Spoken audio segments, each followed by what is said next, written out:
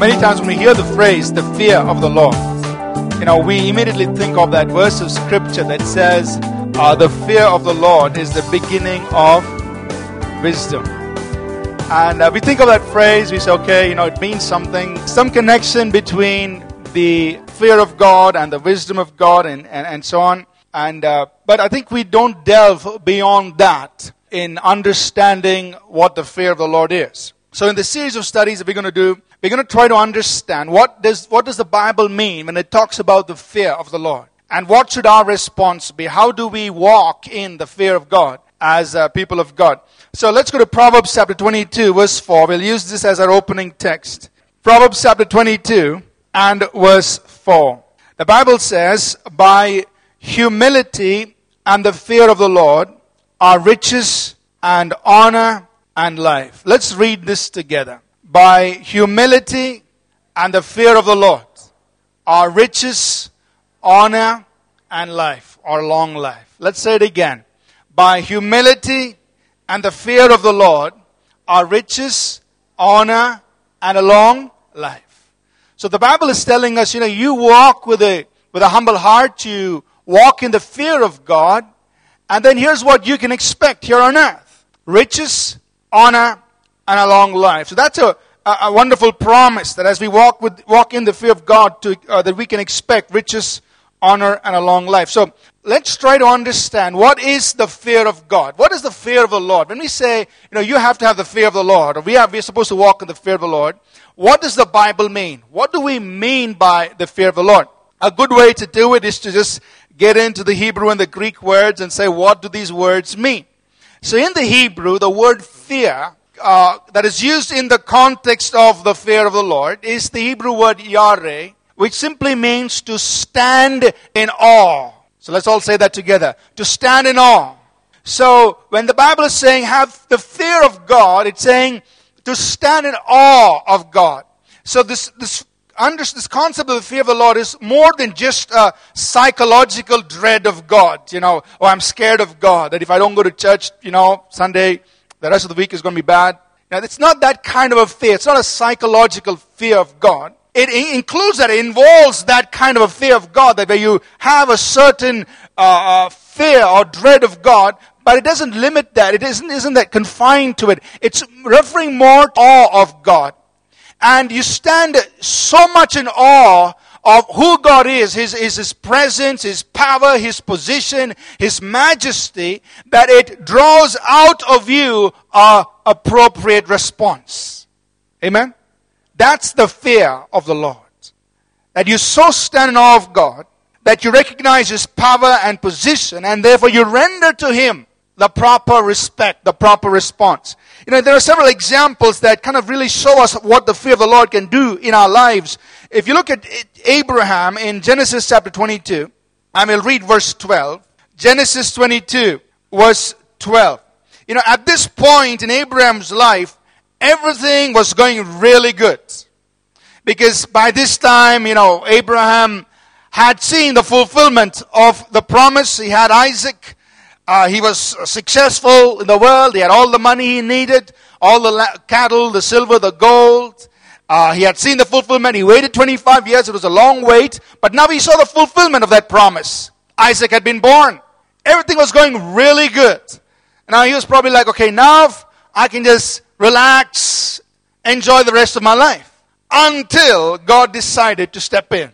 And in Genesis 22, God says, Abraham, here's what I want you to do.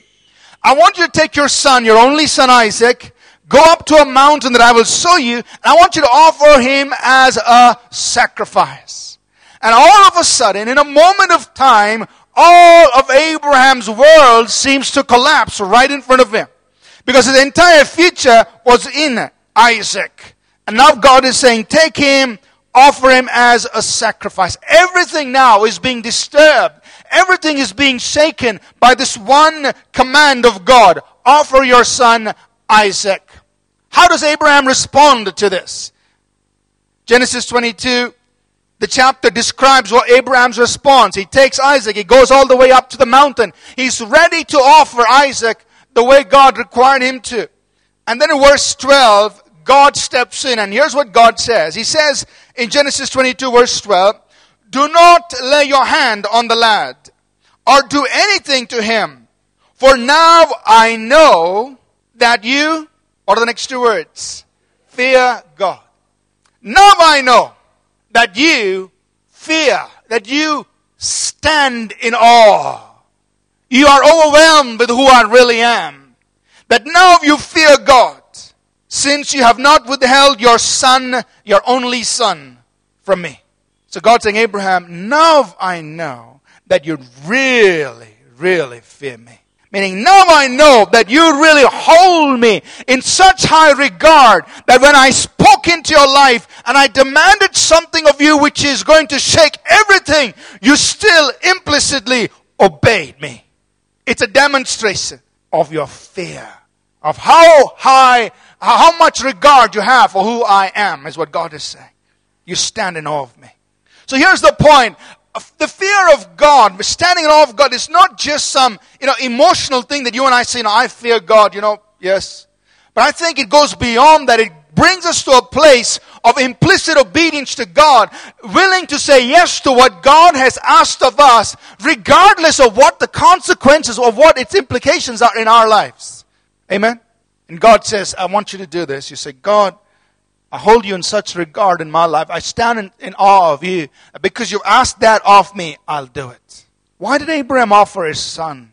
Because he feared God. Amen.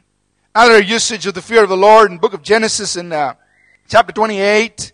Genesis 28. Here's the story of Jacob. He's on the run. He's running away from his brother Esau. He's on the way to his uncle Laban's place. And he spends the night at a motel. It's called the Starry Motel. Fresh, cool breeze. And, other things. A rock for your pillow. And while he's in there, suddenly he has a dream. And he wakes up. He realizes, he has an encounter with God. He has a dream. And here's what he says in verse 17 of Genesis 28. It says, and he was afraid, the Hebrew word yareh, and said, how awesome. Again, the same word, Yahweh. How awesome. How fearful. There is an overwhelming sense of the presence of God. It's very fearful. How awesome is this place. This is none other than the house of God. This is the gate of heaven. So here's another word. Here's another situation where the word of fear, the fear of God, is used. But it is used in the context of God's presence. Jacob is so overwhelmed by the presence of God. He's saying, the fear of God fills this atmosphere, filling this place. It's awesome. Meaning it's so fearful. Amen? And that's how it should be when we encounter the presence of God. When we come in to worship God, it should be in one respect an encounter with the fearful presence of God, with the awesome presence of God. It should cause that kind of a reaction in us. God is here. The fear of God grips our hearts. Amen. That was Jacob's response. He said, God is in this place. Therefore, this is fearful. There's something that causes me to stand in awe of this God. And that's how you and I would also respond similarly with the fear of God when we see God do something amazing. I mean, Rajat was sharing his testimony a little earlier. And I'm sure that when all this came together, he must have just stood and said, wow, God, I just salute you. I stand in awe of you. I mean, this is beyond my wildest dreams. I just stand in awe of this God. And what would it do? Now it is this testimony, this experience in his life is going to prepare him to believe God, not for 50%. Next time he say, God, the whole 100%. I don't know where he is. Somewhere. Amen, Rajat. I mean, this is going to move him to believe God even more. Amen. An encounter with the works of God. And that's exactly what happened to the people of Israel. If you go to chapter 14 of Exodus, they had this encounter with God in the 14th chapter of Exodus. God had just brought them out of Egypt, got them in front of the Red Sea. They thought they were trapped for a moment. And right in front of their eyes, the Red Sea parts. The entire nation of Israel walks across walks through on dry land, and then they turn back and they see the entire Egyptian army drown in the sea. It causes this overwhelming response in them. In the 14th chapter of Exodus, verse 31, it says, "Thus Israel saw the great work the Lord had done in Egypt." Thus Rajat saw this great work God had done in his life. And what happened? So the people feared the Lord and believed the Lord and his servant Moses. When they saw what God had done, it provoked this, it birthed this response in them. God, I stand in awe of you. The fear of the Lord gripped their hearts, which moved them to believe God even more and to honor his servant. Amen. So the fear of the Lord it's something within us that causes us to stand in awe of God, whether it's in response to the presence of God, in response to a work that God does in our lives, and brings us into this place where we believe him even more. When you come into the New Testament, the Greek word that's used in the context of the fear of the Lord is the Greek word eulabia, which talks about godly fear, holy fear. Holy fear, a holy reverence for God. And it really tries to bring together both the fear of God and the love of God. It mingles together the fear of God and the love of God. You know, if you only have the fear of God, then we walk like slaves. Because, you're afraid if you don't go to church on Sunday, Monday is going to be terrible. And so you go to church. I mean, it enslaves you. On the other hand, if you only walk in this love of God, which does not have any understanding of the fear of the Lord, we end up with a reckless life. You do anything you want, God still loves you.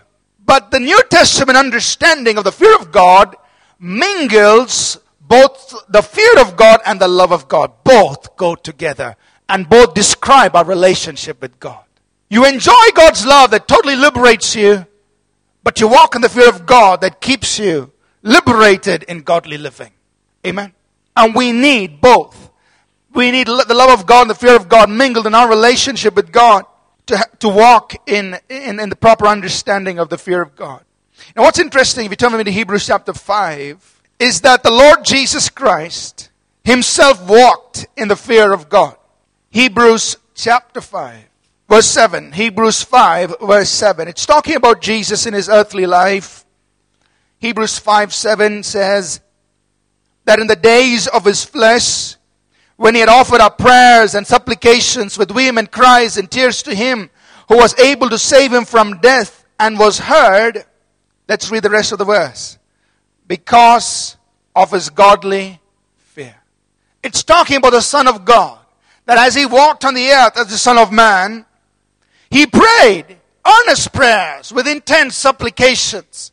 But it says he was heard. Why was he heard? Because of his godly fear. Even Jesus walked in godly fear, in godly reverence towards the Father. Amen. And he was heard because of that. Because of his godly fear. Is what the Bible tells us here. So what I want to challenge us is this, that when we follow Jesus Christ, and we say, we are following Jesus. Well, he has left us an example of walking in godly fear and walking in holy fear, in this reverence for the Father. So if you turn over to the 12th chapter in Hebrews, the writer now invites us to walk in godly fear. Hebrews 12:28, he says, since we are receiving a kingdom which cannot be shaken, Hebrews 12:28, we are receiving a kingdom which cannot be shaken. Let us have grace, or let us receive grace, by which we may serve God acceptably. Now, how do you serve God acceptably? What's the rest of the verse? Let me hear you. With reverence and godly fear. It means this, that I could be serving God, but if I'm not doing it with reverence and godly fear, it may not be accepted. For my ministry, my serving God, to be acceptable to Him, it must be birthed out of reverence and godly fear. Are you all with me this morning? Amen. It's got to be birthed out of reverence and godly fear. And so, this is a big concern as ministers of God, as we see what's happening globally about rebranding Christianity to be hip and cool, which maybe is okay. You want to be contemporary. You want to repackage the Christian faith. That's wonderful. But one thing we cannot lose is reverence and godly fear. Because the day we lose reverence and godly fear, that day, no matter what we do, we cease being accepted by God. No matter how we repackage our Christian faith. Amen? So, as we attempt to, be hip and cool, be relevant, be contemporary, do what you want, you cannot lose this inherent, essential ingredient of our Christian faith. What is it? We must serve God with reverence and godly fear. That's it. To be acceptable to God. So here's a key statement that I want us to just to condense and distill this whole message here. The true expression of the fear of God, of the fear of the Lord, is to so love, honor, and reverence God that in all my thought, in all my word, and all my deed, I love what He loves and I hate what He hates. Amen? How can I say that I truly love the Lord? I truly have the fear of God, of the Lord. Well, here's the true expression of it. If you and I are really walking in the fear of the Lord, we will so love, honor, reverence God. We will be so in awe of Him. We will hold Him in such high regard, where we will, in our thought, in our word, in our deed, we will love what He loves. We will demonstrate that we love what He loves and we hate what He hates. That is the true expression of the fear of God. Look at these scriptures in the book of Proverbs with me. Just affirm this statement here. In the book of Proverbs, we're going to look at a couple of verses there. In Proverbs chapter 8, Proverbs 8, verse 13 is this. Proverbs 8:13 says this. The fear of the Lord is to hate evil. Pride and arrogance and the evil way and the perverse mouth I hate. What is the fear of the Lord? Let me hear you. The fear of the Lord is to hate evil. That's the definition. One of the aspects of the fear of God. The fear of the Lord is to hate evil. What kind of things? Pride, arrogance, every evil way, and a perverse mouth, speaking wrong things. The fear of the Lord is to hate evil. You hate what God hates. So how do I know I'm walking in the fear of God? When you hate evil. When you hate pride and arrogance and every evil way and a perverse mouth, things that speak lies or whatever. Anything that's wrong, spoken wrong. You hate it. You say, I will not have nothing to do with it. That demonstrates that we are walking in the fear of God. A couple of other verses that just reaffirm this in chapter 16, Proverbs 16 and verse 6. In mercy and truth, Proverbs 16 verse 6. In mercy and truth, atonement is provided for iniquity, and by the fear of the Lord, one departs from evil. Because of the fear of God, I depart from evil. There's something inside me, not enforced on me. Now we can enforce on people, thou shalt not chew gum in church, thou shalt not do this and that. We can make it 200, 2,000 thou shalt nots. But that's enforcing things on people. I mean, you do need some guidelines and that's okay. But really, if it comes from inside you, it's much better. Because the fear of the Lord will cause you and me to depart from evil. I'm not saying chewing gum is wrong and evil. I'm just saying, there's something from within you that says, you got to hate evil. What is it? It's the fear of God, fear of the Lord. And that's so much better than us enforcing things on people. Do this and don't do that. The fear of God coming from inside us, causing us to depart from evil. And you and I, all of us face this in chapter 23 of verse 17, what's described in 23:17 Proverbs. Proverbs 23 verse 17 says, do not let your heart envy sinners, but be zealous for the fear of the Lord all the day. Now you go to your school or you go to your college and your friends seemingly have a great time doing all the wrong things. Or maybe in your workplace, they do all kinds of things and they seem to be having a great time. But the Bible says, listen, don't allow your heart to become jealous of sinners. What must you do?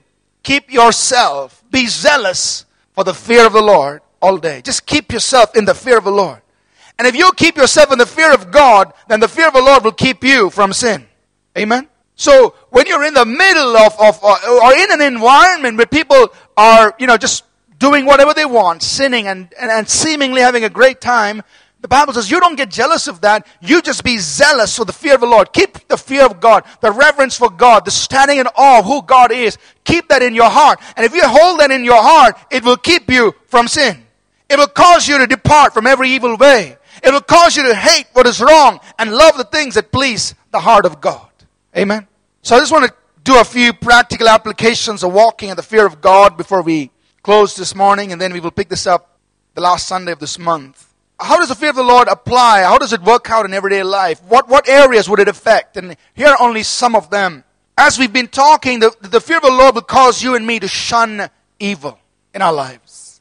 It'll cause you and me to shun evil. A great example is that of Joseph. You and I know the story of Joseph. In chapter 39 of Genesis, he was, in Potiphar's house. He had this great place. He was, just close to Potiphar. He was the cupbearer. He would take care of everything.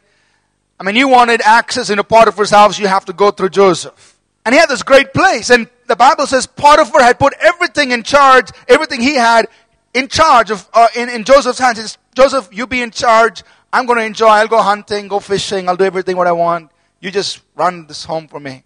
Most of the time, Potiphar was out of the house. And so Potiphar's wife had her eyes on Joseph. And the Bible says she repeatedly tried to seduce Joseph. And here was her appeal. Nobody is in the house. Nobody is in the house. Nobody is watching. Nobody will know this, Joseph. Nobody will know. What was Joseph's response? Verse 9, Genesis 39, verse 9. Joseph says, how can I do this great wickedness and sin in the eyes of God? There are no human eyes around, but there's one pair of eyes that I really stand in awe of. It's the eyes of God. Amen. What you do in private, when nobody sees and knows, reveals your true character. What you do when there are no human eyes reveals whether you and I genuinely have the fear of the Lord or not. And Joseph was a man who had the fear of God. When no human eyes were watching, he said, I can't sin before the eyes of the Lord. Amen. The fear of God will keep you and me from sin. Interestingly, the fear of the Lord will birth unity among His people. 1 Samuel chapter 11 has an interesting episode. This was just before Saul could assume his role as king of all Israel, the first king of Israel. Samuel had just come and announced to people, Saul's going to be your king. And he was kind of in that transition of moving from a civilian to becoming the king, taking on responsibility. And so in 1 Samuel chapter 11, you read about some of the enemies of Israel who came to the people and said, if you don't do what we say, if you don't meet our demands, 1 Samuel chapter 11, the men of Jabesh, they come over and they say, we'll put out your right eyes, we'll bring reproach on all Israel if you don't do what we say. So Nahash the Ammonite speaks this way. He sends this warning. He says, listen, we're going to come in, we're going to pluck out your right eyes and so on and so forth. He's just threatening the people of Israel. Saul hears this, and here's what he does. The Bible says the Spirit of God comes upon Saul. So this is like Saul beginning to experience the anointing of the Spirit of God that comes upon him as a king. The Spirit of God comes upon him. He takes an ox, he cuts it out into several pieces, puts it in the hands of messengers, and he says, messengers, you go throughout all Israel, tell the people that if they don't come together, they'll be like this ox. And verse 7 says this, it says, the latter part of verse 7, and the fear of the Lord fell on the people, and they came out with one consent. That's an interesting way to generate the fear of the Lord in people. But I don't want to place so much emphasis on the ox. I want to place emphasis on the fact that the Spirit of the Lord came upon this man. And when the Spirit of God came on Saul, making him the leader he was supposed to be, it says the fear of God came upon all the people. They came out unitedly against a common enemy. Amen. What will the fear of the Lord do for you and me? It'll cause us to come together. You look into the New Testament, the Bible says, submit to one another in the fear of God. Ephesians 5. Submit to one another Why? In the fear of God. So walking in the fear of the Lord brings a sense of unity, a sense of togetherness, a sense of mutual submission among the people of God. And that's what you see in Acts chapter 9, verse 31. That when the early church, Acts 9:31, it says, "And the churches throughout all Judea, Galilee, and Samaria had peace and were edified, and walking in the fear of the Lord." God's people were walking in the fear of the Lord, with godly reverence toward God. And in the comfort of the Holy Spirit, they were multiplied. So there was harmony, there was peace in all these churches in Judea, Samaria, Galilee. In all these churches, there was harmony, there was peace, there was this atmosphere where everybody was being edified in the Spirit. But what was the characteristic? What defined this? They were walking in the fear of God. Amen. So what I believe is this. I think, and I am convinced that if all of us, if the body of Christ, for example, the body of Christ in the city of Bangalore, if we walked in the fear of God, in a genuine fear of God, I don't think we'll have many divisions among us. Amen. If there was the genuine fear of God in the hearts of God's people in our city, or in the churches in our city. Because then we will do what Ephesians 5 says. We'll submit to one another in the fear of God. Out of reverence for God, we will submit to one another. We'll walk in that kind of humility which says, hey, we're together. Another area the fear of the Lord should affect us in everyday life is in leadership. Many of you sitting here this morning are leaders. You're leaders at home, responsible for your homes. You're leaders in your school or in your college. You're leaders in your workplace. You may be a team leader, a project manager. You may be a boss, whatever. You have some leadership responsibility on your life, where you make decisions that affect people. Those who work for you, those who work with you, those who are in your home or in your school or college, whatever the context may be. And it is, the Bible repeats over and over again, that those in authority, one of the prerequisites is this, that we must walk in the fear of the Lord in order to make righteous decisions. Look at these scriptures with me in 2 Samuel. Just look at a couple of them. 2 Samuel chapter 23. King David is speaking, so he knows something about leadership. This is towards the end of his time as king. He's been king now for almost 40 years or so, and he knows what he's talking about. He says in 2 Samuel 23 and verse 3, he's kind of summing up his whole ministry. These are the last words of David. This is my last message to you people, is what David is saying. And in verse 3 he says, "The God of Israel said, the rock of Israel spoke to me, he who rules over men must be just, must be fair, no injustice, no unrighteousness. He must rule in the fear of God." As a leader, you do it in the fear of God. You do it out of reverence for God. In your heart, in your mind, you know that you're actually representing God in that situation. 2 Chronicles, the 19th chapter, I think is a very powerful passage. 2 Chronicles 19. Jehoshaphat is in the process of setting up his kingdom. He's appointing judges in every city. People who handle the civilian issues, the strife, the contention, make decisions for people, resolve conflicts, so on. He's appointing judges in every city. He's also challenging the people who serve in the temple to take on some sort of a leadership role. And this is what he counsels them with in 2 Chronicles chapter 19, verses 5 through 9. It says, "Then he," that is Jehoshaphat, "set judges in the land throughout all the fortified cities of Judah, city by city. And he said to the judges, 'Take heed,' or be careful what you're doing, 'for you do not judge for man, but for the Lord, who is with you in the judgment. Now therefore let the fear of the Lord be upon you.'" I'm appointing you in positions of leadership. I'm putting you in authority over people. Here's what I want you to do. I want you to walk in the fear of the Lord. Let the fear of the Lord be on you. Take care and do it. For there is no iniquity with the Lord our God, no partiality, no taking of bribes. Saying, guys, listen, what you're doing it for the Lord.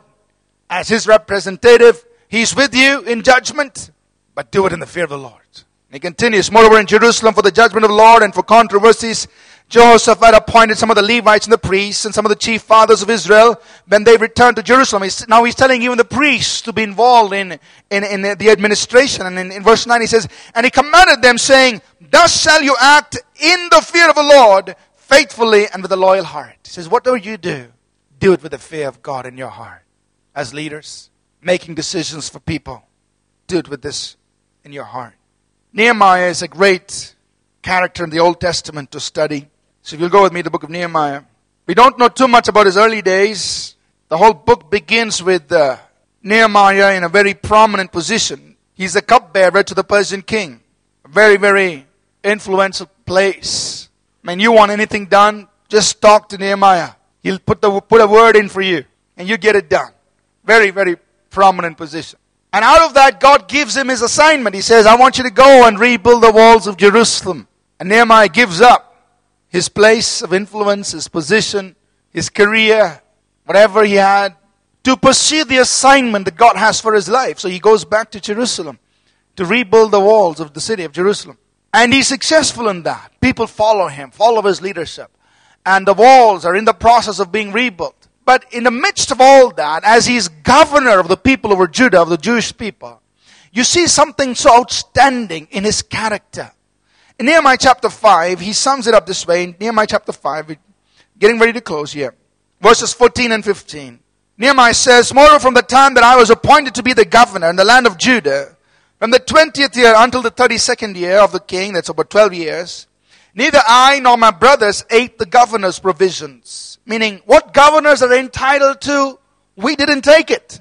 Verse 15, but the former governors who were before me laid burdens on the people and took from them bread and wine, besides 40 shekels of silver. Yes, even the servants bore rule over the people. I mean, it's like, there is the minister and there's the 3 levels of peons he has. They all took advantage of the minister's position.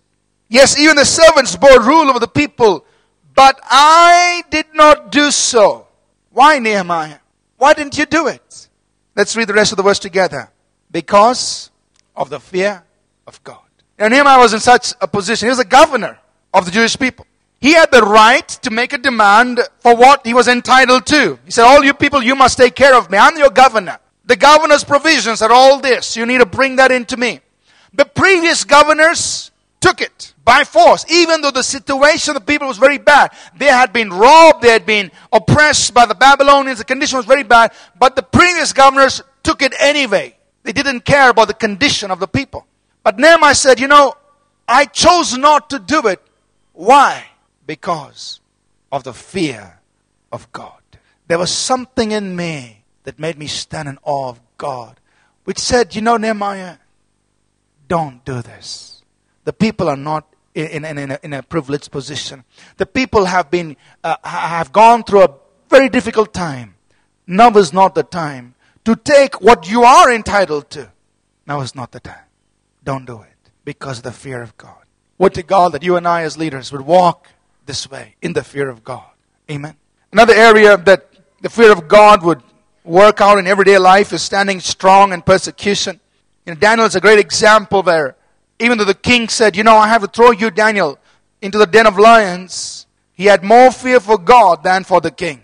And so he said, I will not compromise on my faith. He stood strong in the middle of persecution. The fear of God, let the fear of God so dominate you, it makes you fearless of man. The last thought I want to conclude with is this, that the walk in the Spirit is really a walk in the fear of God. We hear a lot about the move of the Spirit of God, and I'm all for it. I'm all for the outpouring, the moving of the Spirit of God. I'm all for the signs, the wonders, the miracles of God. We must pursue it. And we must ask God for it. We must desire for more of the anointing of the Holy Spirit. I'm all for it. But here's another word of caution. We must approach this with caution, because sometimes in our whole approach of the fear of the Spirit of God and the anointing of God, we forget that the Spirit of the Lord is also the spirit of the fear of the Lord. In Isaiah the 11th chapter, verses 2 and 3, the prophet Isaiah speaking about the Messiah, which is Jesus. He says in verse 2, the Spirit of the Lord shall rest on him. And then he gives us the sevenfold facets Sevenfold facet of the Holy Spirit. He talks about Him as the Spirit of wisdom and understanding, the Spirit of counsel, of might, of knowledge, and the fear of the Lord. So the Holy Spirit is the Spirit of the fear of the Lord. Meaning when the Holy Spirit is moving, you can be sure that there is a sense of the fear of the Lord being established in the hearts of people. If that is not happening, then we need to question, is it the Holy Spirit? Because the Holy Spirit is the Spirit of the fear of the Lord. Amen? And what will this do? Verse 3, Isaiah 11 verse 3, it's talking about the Messiah. His delight is in the fear of the Lord. The Messiah delights in this, in walking in holy reverence for God, in the fear of the Lord. And therefore He will not judge after the hearing of His ears, nor decide by the sight of His eyes. Meaning He's not going to be making decisions simply by what He hears and what He sees. He's going to be making decisions because of the fear of the Lord. Amen.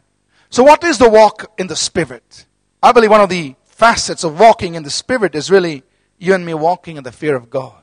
The Holy Spirit doesn't, or if we say we are walking in the Spirit, but it's not causing us to walk in godly reverence, in this awe of God, in this in a place where we recognize God for who He is and therefore respond that way, then we need to question, are we really walking in the Spirit of God? Amen? We're going to stop here. We'll continue this in 2 weeks as we discover the fear, as we try to understand what the fear of the Lord is all about.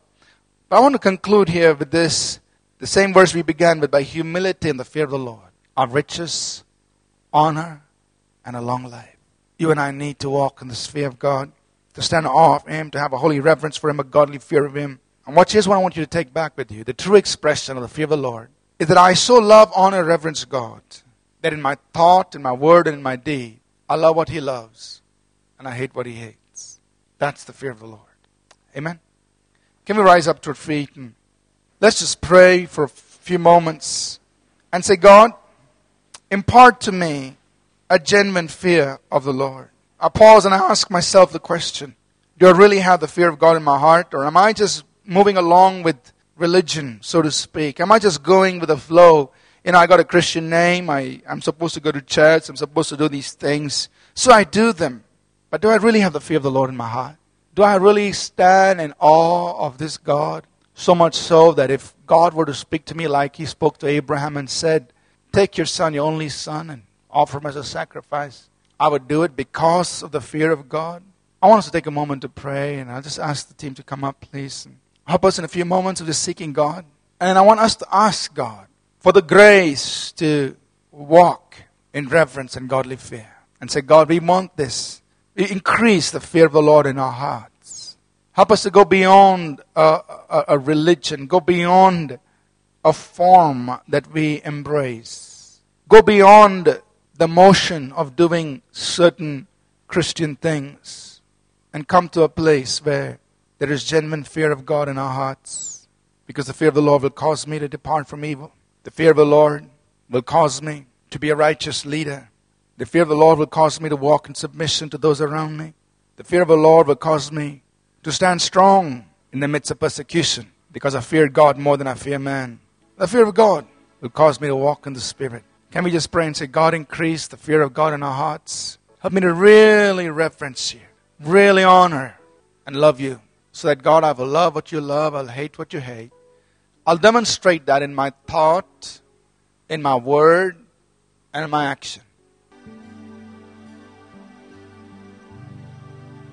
Could you just pray this morning and say, God, create in my heart a genuine fear of God.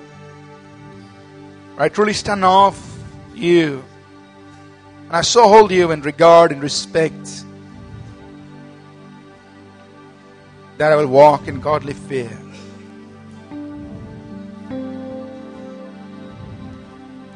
Increase, Lord, the fear of God in our hearts and our lives, we pray. I stand in awe of You. I stand in awe of You. Holy God, to You praise is due. I stand in awe of you. I stand in awe of you. I stand in awe of you. Holy God, to whom all praise is due, I stand in awe of you. I stand in awe of you.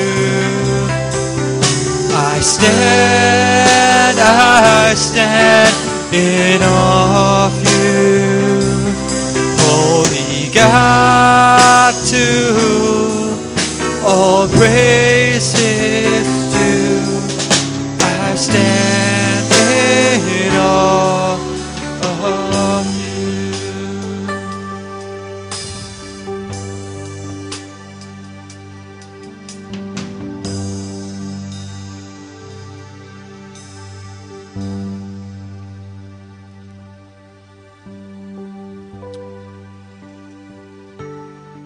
Father, we just thank you for this time in your presence and this time in your word, Lord.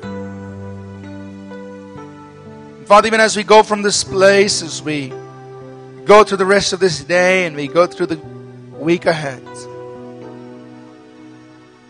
continue to nurture this understanding in our hearts.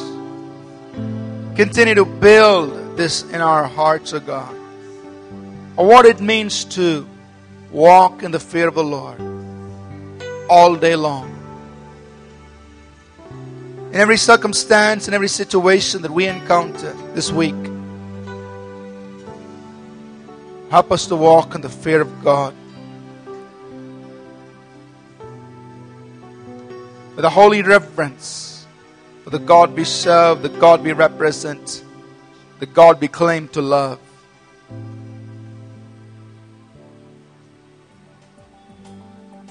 And let this word become effective in our lives. The fear of the Lord is to hate evil.